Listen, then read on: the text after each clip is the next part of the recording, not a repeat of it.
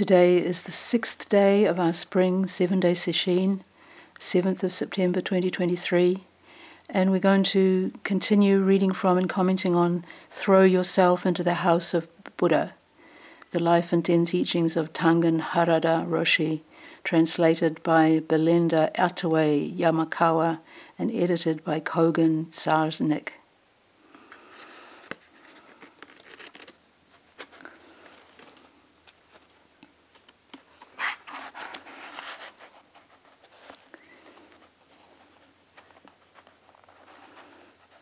The first chapter we're going to look at is called Impermanence.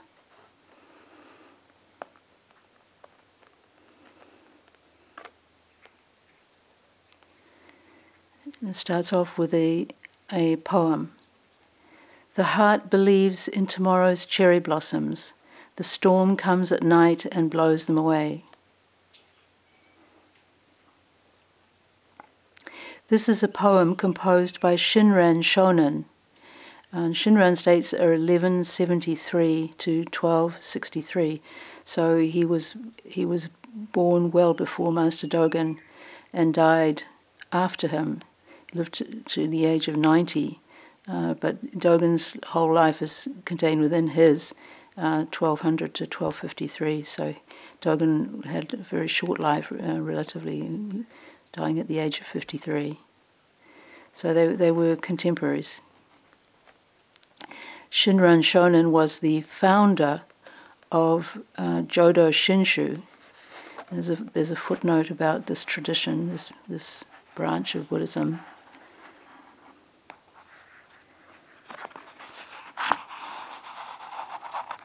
Jodo Shinshu, also known as Shin Buddhism or True Pure Land Buddhism, is one of the sects of Japanese Pure Land Buddhism and is the most widely practiced branch of Buddhism in contemporary Japan, focusing on putting one's trust in Amitabha Buddha and his vow to save sentient beings,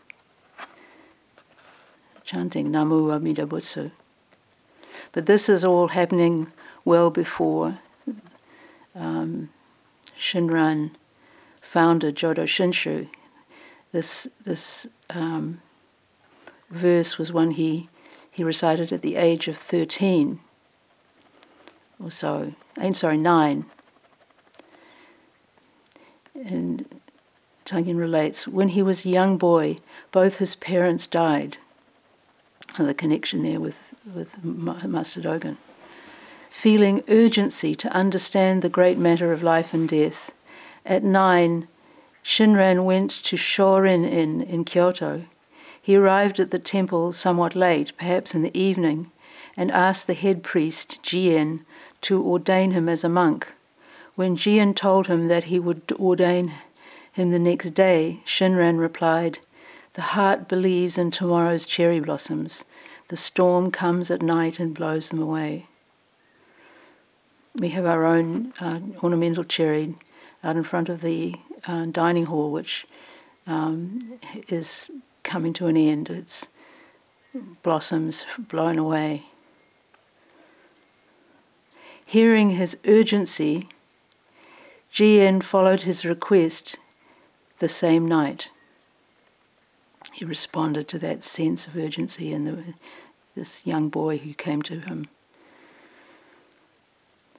It is necessary to have, for a practitioner, to have a persistent sense of impermanence, not just intellectually, but a felt sense of it. We cannot be carefree. There's no time to waste. Very often we spend our time in a leisurely way, as if we were going to live forever, thinking that there won't be anything to worry about tomorrow. Even if we don't consciously think that way, in some place deeper than conscious thought, we carry this conviction. Rarely do people live with the mindset of there is no tomorrow, in the sense of being able to rely on it. Of course, we're burning up the planet with a different kind of sense of no tomorrow, and a lack of awareness of consequences, but that's not what Tangen is talking about here when he says there is no tomorrow. We can't rely on things turning out as we want. This is the main point here. Most people experience a lot of suffering in their lives.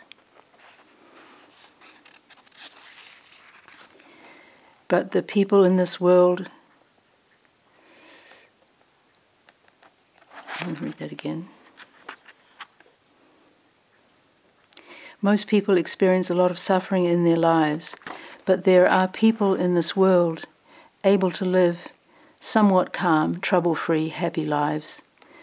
Even for such people, will there always be serenity?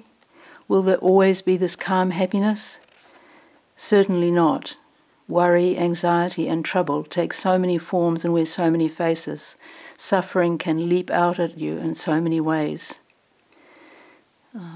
The rich, for example, worry about losing their wealth.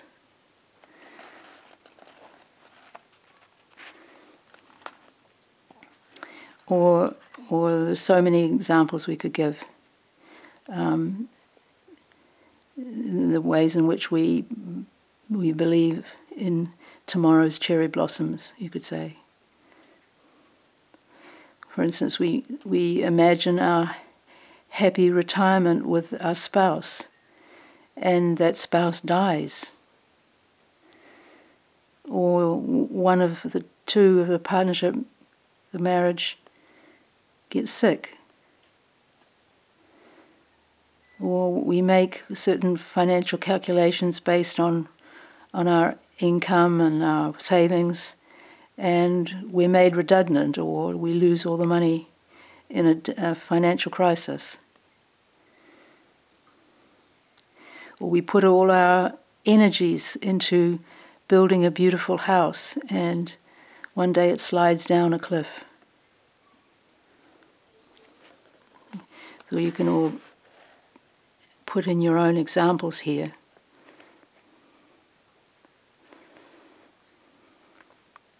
He says, one woman I know had a life that had been smooth and joyful, a perfect example of the heavenly realm.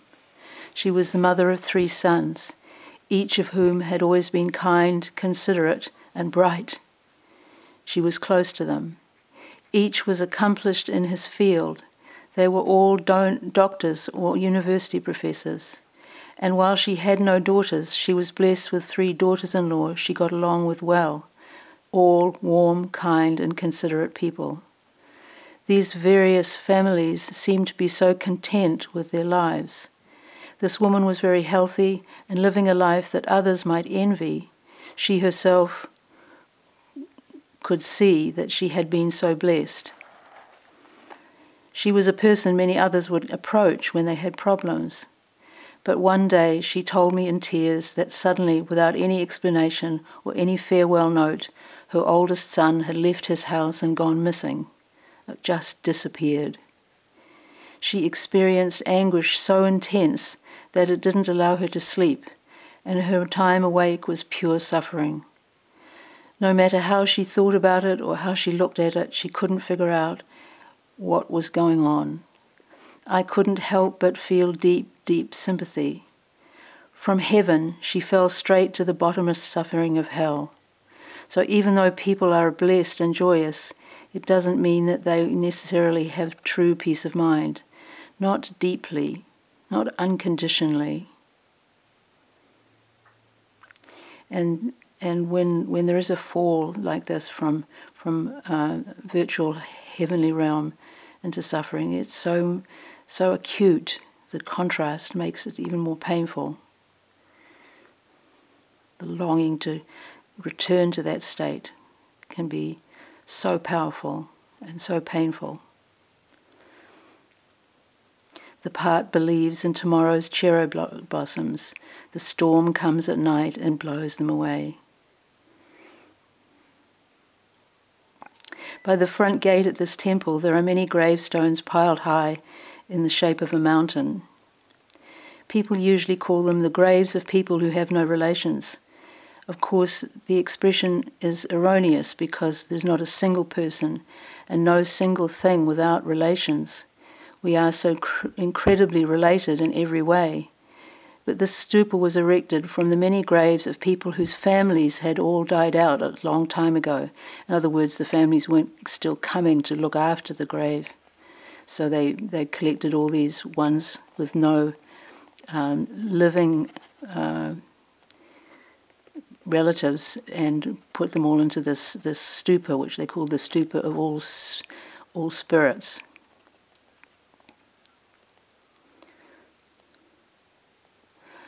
On the path to the graveyard, there is a rather large stone, just my height. On its side is a written request asking everyone who comes to see their ancestors' graves to bow first to the stupa of all spirits. On the front of this stone, these words are carved: "We were once just as you are now. Those upon whose graves you now look were in the past just exactly like you, healthy, full of happiness, enjoying their lives. A young, joyful-looking couple arriving to pay tribute to their ancestors can read these words. Then there is a second line that reads, "You will become just as we are now." Impermanence is swift. This is the reality. No matter how blessed you are now, how easygoing, how worry-free and happy, you cannot keep this situation. It will be taken away from you. Impermanence is swift. You have to resolve the problem of life and death for yourself, and no one can do it for you.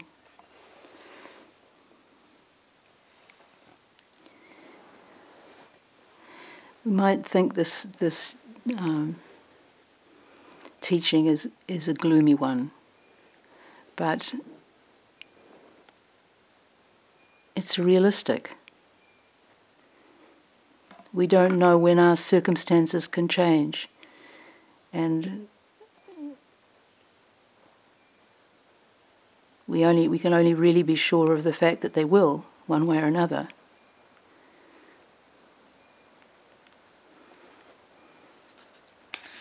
He continues, "Everything is impermanent. Change is constant. It waits for no one. You don't even have the time to sit around and lament impermanence, to think of it as a concept, to dwell on it. There is no time to dwell on anything. There is a constant sermon of change. Truth is being revealed completely.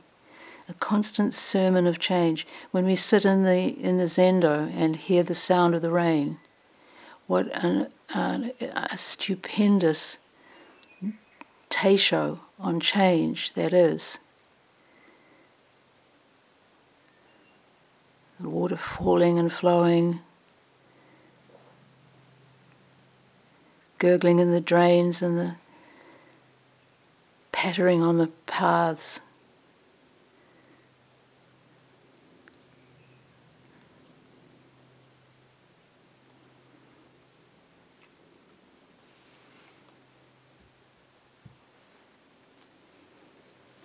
Truth is being revealed completely. It is always laid out for us, undisguised, right here and now. Always and ultimately, life is fresh and new. Always and ultimately, this true life is revealed. Life is not a solid, fixed thing. There is no self in it. The fact, this reality, has to be pounded in until we know it in our guts, until it is a persistent sense. No matter how carefully you try to hold on to something, no matter how carefully you try to make this life last, you are going to lose it.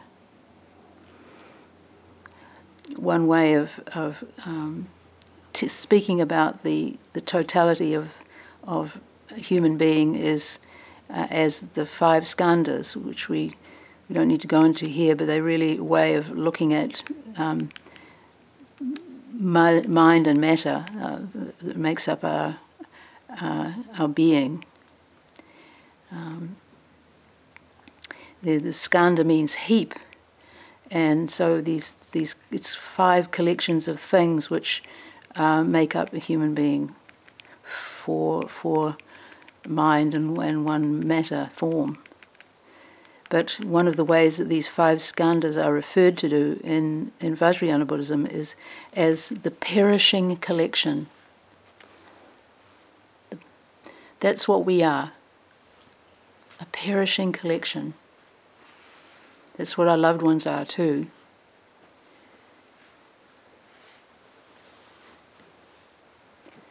The heart believes in tomorrow's cherry blossoms. The storm comes at night and blows them away.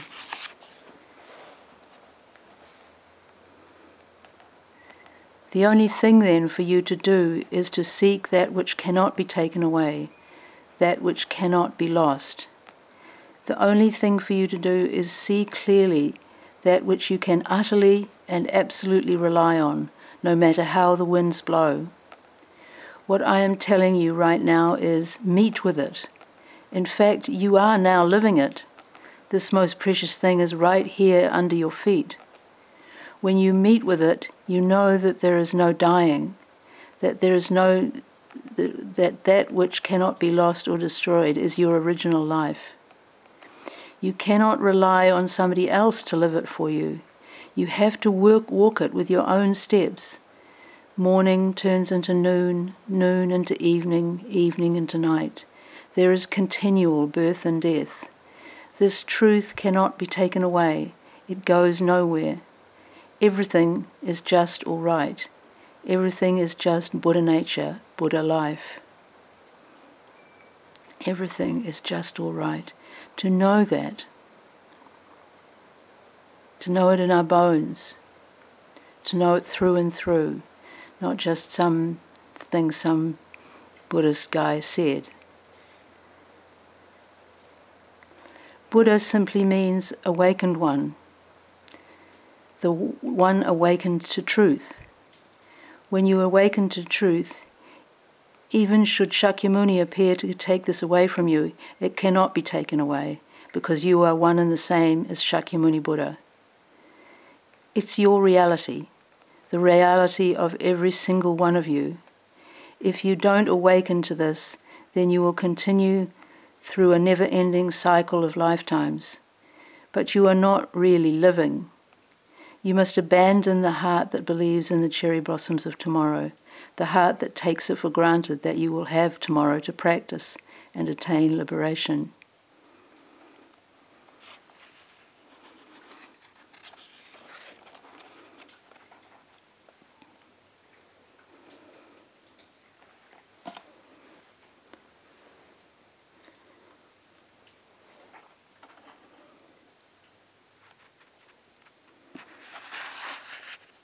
Next section is headed Samadhi.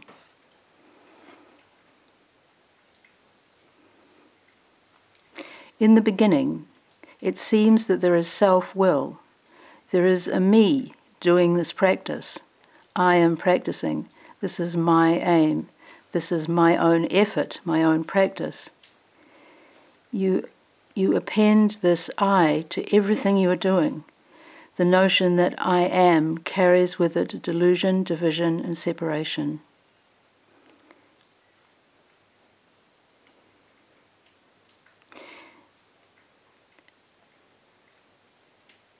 It carries these negative qualities, and yet we don't let go of it.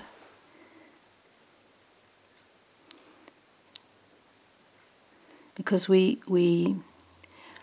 invest so much in this sense of permanence,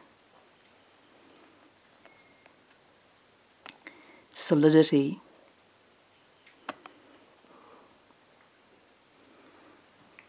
But mysteriously, along the way, what seems to be your self-will practicing comes to be practicing itself. When you are really practicing, you become one with what you're doing. There is no room for I, me, or mine to show its face. This is forgetting body and mind, becoming one with your practice until your practice is all there is. This happens naturally, growing out of your steady, continuous effort. The personal will becomes the will of the Dharma. what you first regard as your own effort, your effort as this human being, becomes unconditional Dharma at work. There's a lot in this which we need to understand if we're doing this practice. One is that you can't manufacture samadhi. It happens, and it happens when this forgetting of the self happens. When we get so involved in the practice that the self just, there's no place for it anymore. So to trust this, and when we take up the practice, this is the faith we need to practice, is trust in the process, this process of becoming one with. Then the self drops out of the picture. Our self-partiality is not active anymore.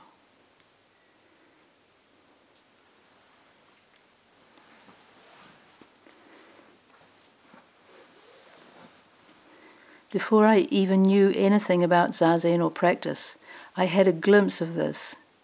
During World War II, we were required to strengthen our bodies and our willpower. We were told that if the youth of our country weren't strong, then we wouldn't be able to protect our country. So at school, rather than learn theoretical subjects, the emphasis was on strengthening body and mind. The teachers were very strict at this time, driving us to run faster and farther each day. I was quite affected by something I had read in a Chinese classic, and he chanted this in my belly wholeheartedly before and as I ran. It doesn't say what it was he was chanting, but it's obviously something that was very meaningful to him. One time, it brought about a great power. This is the chanting. He's doing it in his Tangen. Greater than the self-will I felt I had. All of us boys who were running were at about the same level of fitness, but this day my running was different from what it had ever been before. First, it was painful, but soon the pain was forgotten, and through some strange power, I was sped along. After about 4 kilometers or so, the body was lost, forgotten. It was like riding a wind, not running on legs. I zoomed in well ahead of everyone else, without any bit of pain or fatigue. There was not any feeling of having forced myself to do anything. When the others came in, they were drenched in sweat and puffing. It was not my usual way of making that run. It was a running samadhi, a samadhi power, so I remember that experience well. There's a Japanese teacher of the middle of last century, Sekida Roshi, and he would talk about relative samadhi and absolute samadhi. Relative samadhi is what Tangen is describing here, when we become so united with an activity that we forget ourselves. Whereas absolute samadhi is when we completely are united with nothing. Shunyata.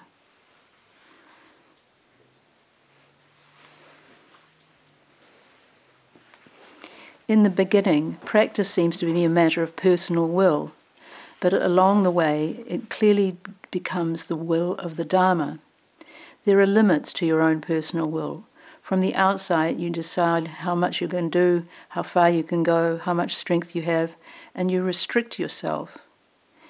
And in restricting yourself, you start out in your practice already defeated, even while you are practicing something that is unrestricted and limitless. The real way to start in practice is by dropping off body and mind. This is the expression that Master Dogen's teacher, Ru Jing, Chinese master, those are his words, drop off body and mind, that prompted Master Dogen's awakening, great awakening. The real way to start in practice is by dropping off body and mind. Let go from the beginning. Of course, your mind will still try to haggle and struggle, and it will still be painful physically. Running and zazen are the same in that way. Cast off body and mind. Forget about them. Throw yourself into the house of Buddha, and everything is done by Buddha. Then zazen simply does zazen. There is no controlling. Zazen simply does zazen. Mu questions mu. The breath breathes itself.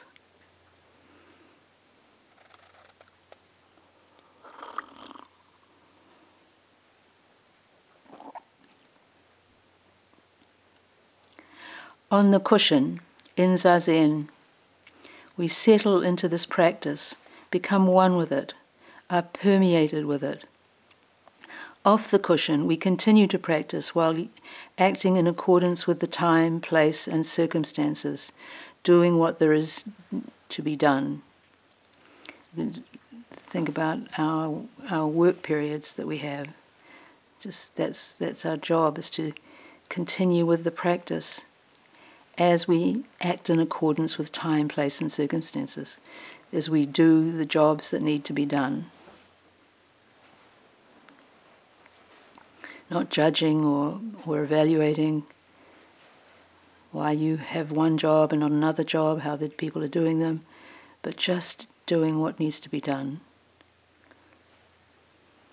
This is practice. It always comes down to just becoming one with it.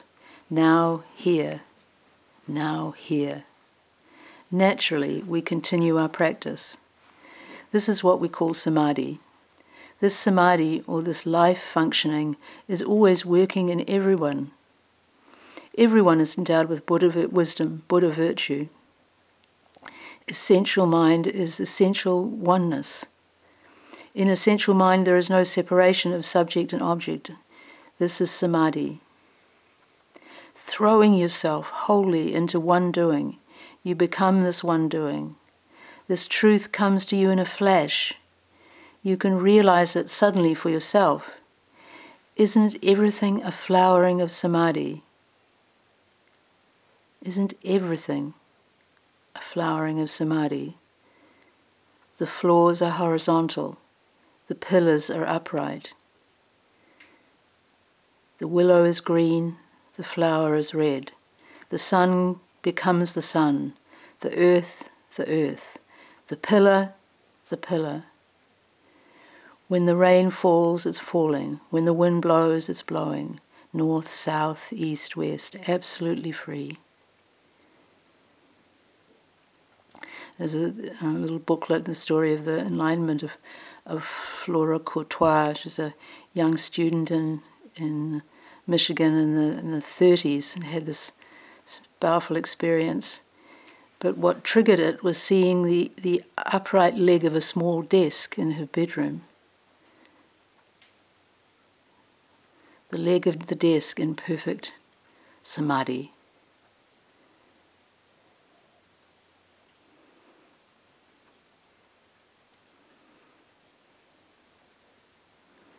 Whatever is revealed, that revelation is a revelation of itself, one with itself, clearly.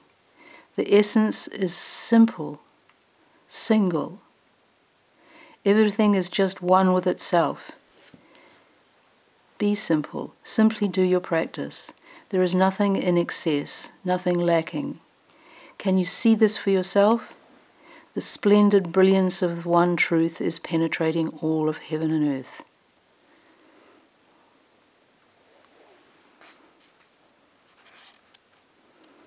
The splendid brilliance of the one truth is penetrating all of heaven and earth.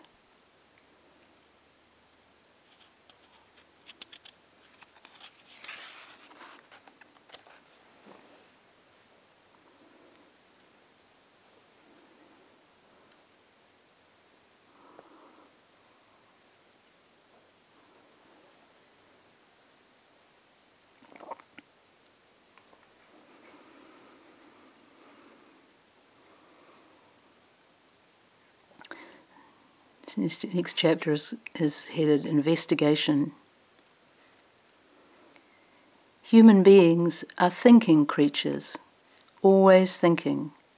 We are free to think, but it creates in us this notion that this being who thinks is a solid and fixed me, separate from everything else. We get lost in discriminating thought, falsely perceiving something that does not exist. This perspective from which most people look is what we call delusion. It's easy to make the mistake of thinking, this is my body, I am here, I have a certain amount of knowledge, I have the habit of doing this and that, I have certain skills I can use to get things done. So that's the normal way we think. I'm over here, you're over there. I'm capable in A, B, and C. I'm not good at D, E, G.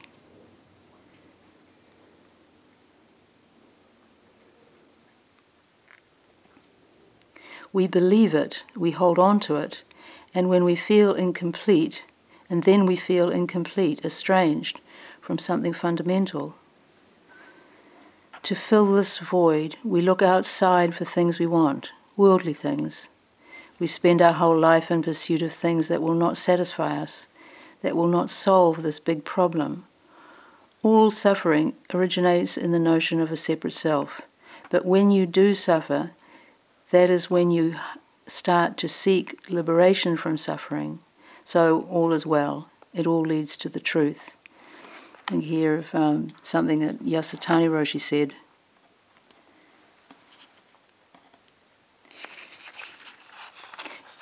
Intrinsically, there is no ego. It is something we ourselves create. Still, it is this self-centered ego that leads us to Zazen, so it is not to be despised.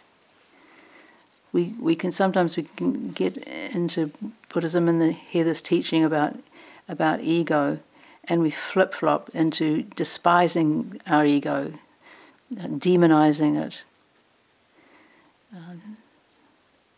Sometimes thinking of our ego as Mara, who's a kind of the Buddhist jewel, can be useful from a sort of skillful means point of view.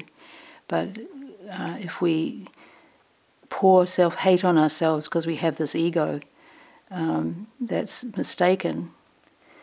Our ego is what got us here. Of course, once we get here, then we kind of need to leave it outside, out on the threshold. But we can be grateful for our suffering in that it takes us towards the Dharma. And it shows us the way in terms of where we hurt the most.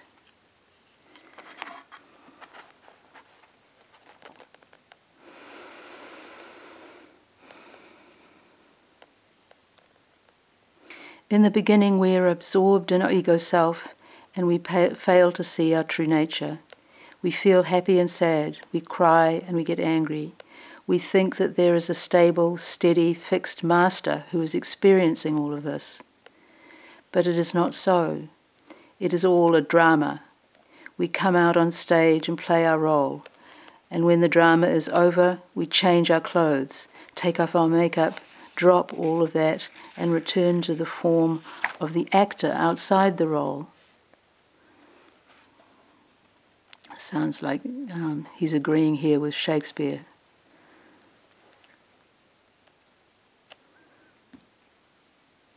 One way of looking at it is that we have been acting all our life since we were born. So who is acting? True nature. The ancient teacher had this to say: the moment there appeared that which I thought not to exist, that which I always thought to exist no longer was.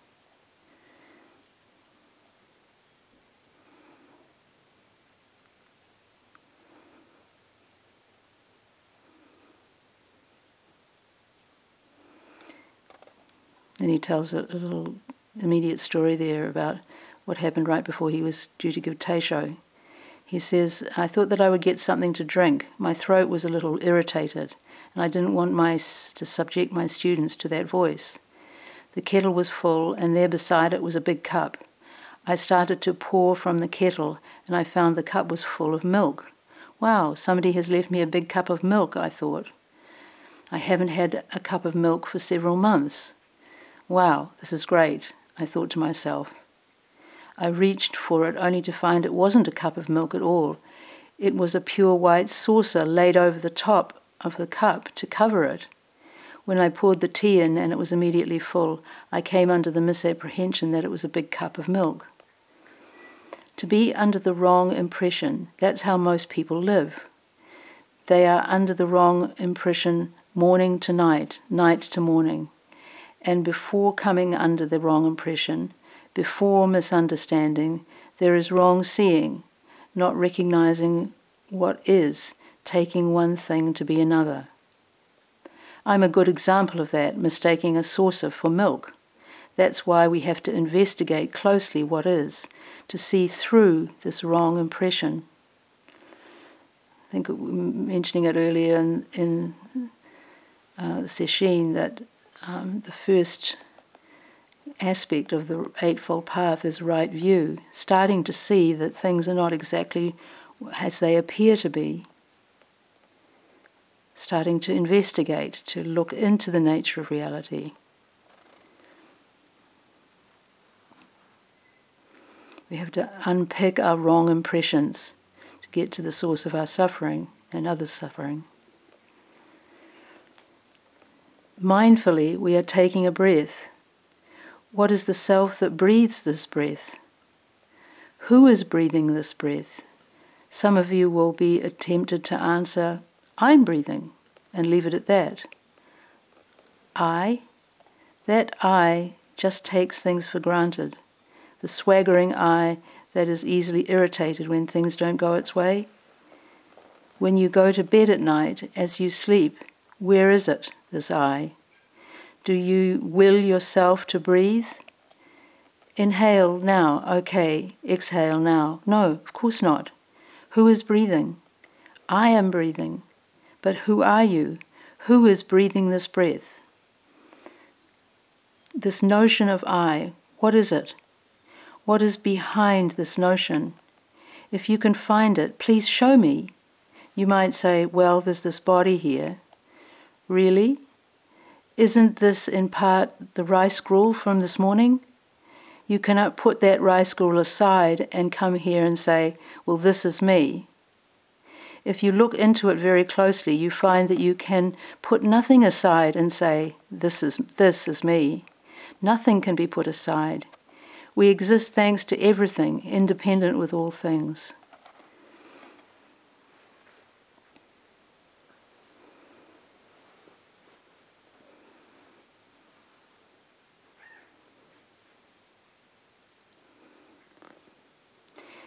Thich Nhat Hanh famously explained this by saying that a piece of paper is entirely made up of non-paper elements. A human being is entirely made up of non-human elements.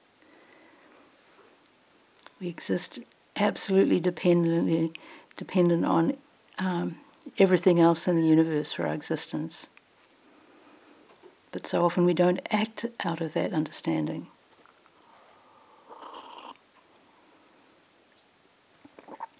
How do you answer when you are faced with this question about this I? Is this I big or little? Is it long or short? Where is this I when no thought arises? If you see clearly through this small notion of I and look from the perspective of true mind without the clouds of delusion, then your ability to think will be just one more shining facet of life. That's why all that is needed is for you to cut through discriminating thought. That is why you must investigate very carefully this notion of me. Your investigation is a form of one doing. This is this particular fertile word that that Tangen has coined and appears again and again. One doing, or only doing.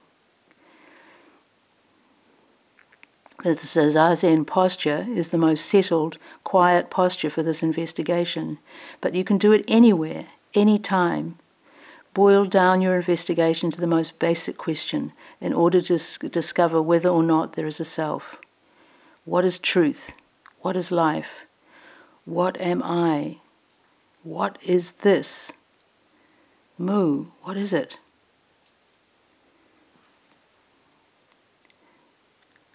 It's important to find the question that resonates the most for us. Reach the point where you ask this question, where you are no longer able to look away, to look out there to some other place for the answer.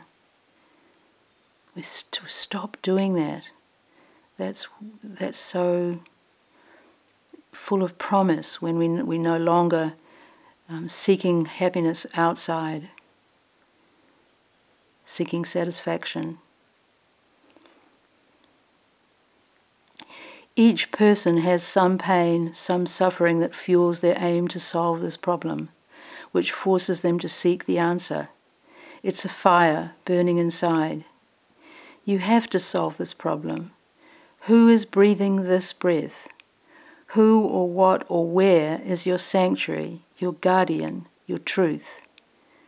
Truth is limitless, beyond duality, beyond inside and outside. You won't meet with truth or answer your question by searching restlessly, dualistically. You must become this breath. The fathomless universe is this one breath, and you can meet with the one who nurtures you. You can meet with the one who breathes this breath. Be like a fool, an idiot, a child, but even more of a child than a child. Roshi used to say to me, be a moo fool.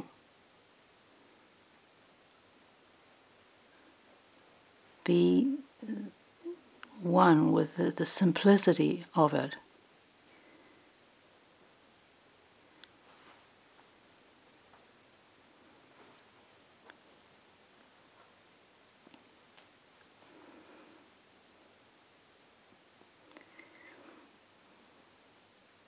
Investigate this one matter. If you continue this way without rest, your mind will suddenly become light, like a flash of light in the dark. Take a room that was dark for 100 years, or a black cave dark for thousands of years, and light a candle. There, in an instant, the cave is enlightened. Wonderful indeed. Then you are free. The notion of a separate me drops away in the letting go of body and mind. Free, you move about in a samadhi of play, a samadhi of innocent delight.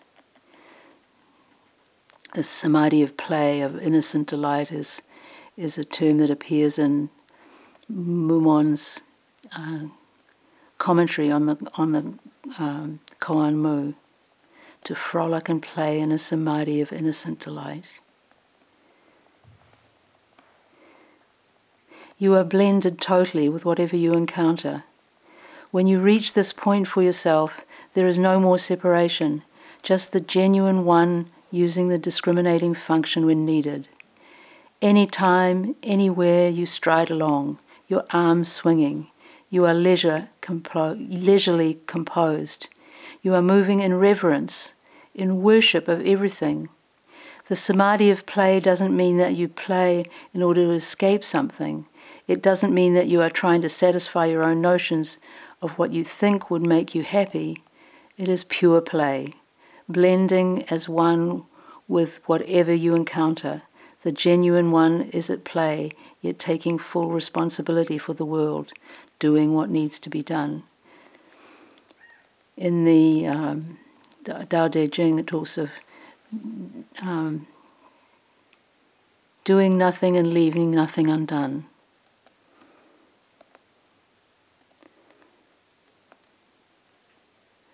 You can we can take these instructions to heart as we move into the last full day of this sesshin, to just drop everything and become intimately involved in the breath, or in the koan, or in the paying attention to this present moment. It's simple what we have to do. And we can become simple. We can move away from our complicated, discriminating function and just be present with whatever arises. We can't control what arises. We can't control immediately the quality of our sitting. But when we can undertake to keep turning our attention to the practice consistently, continuously, just coming back again and again and again, trusting in this process, this natural process of thinking dropping away and samadhi blossoming. We'll stop here and recite the 4 vows.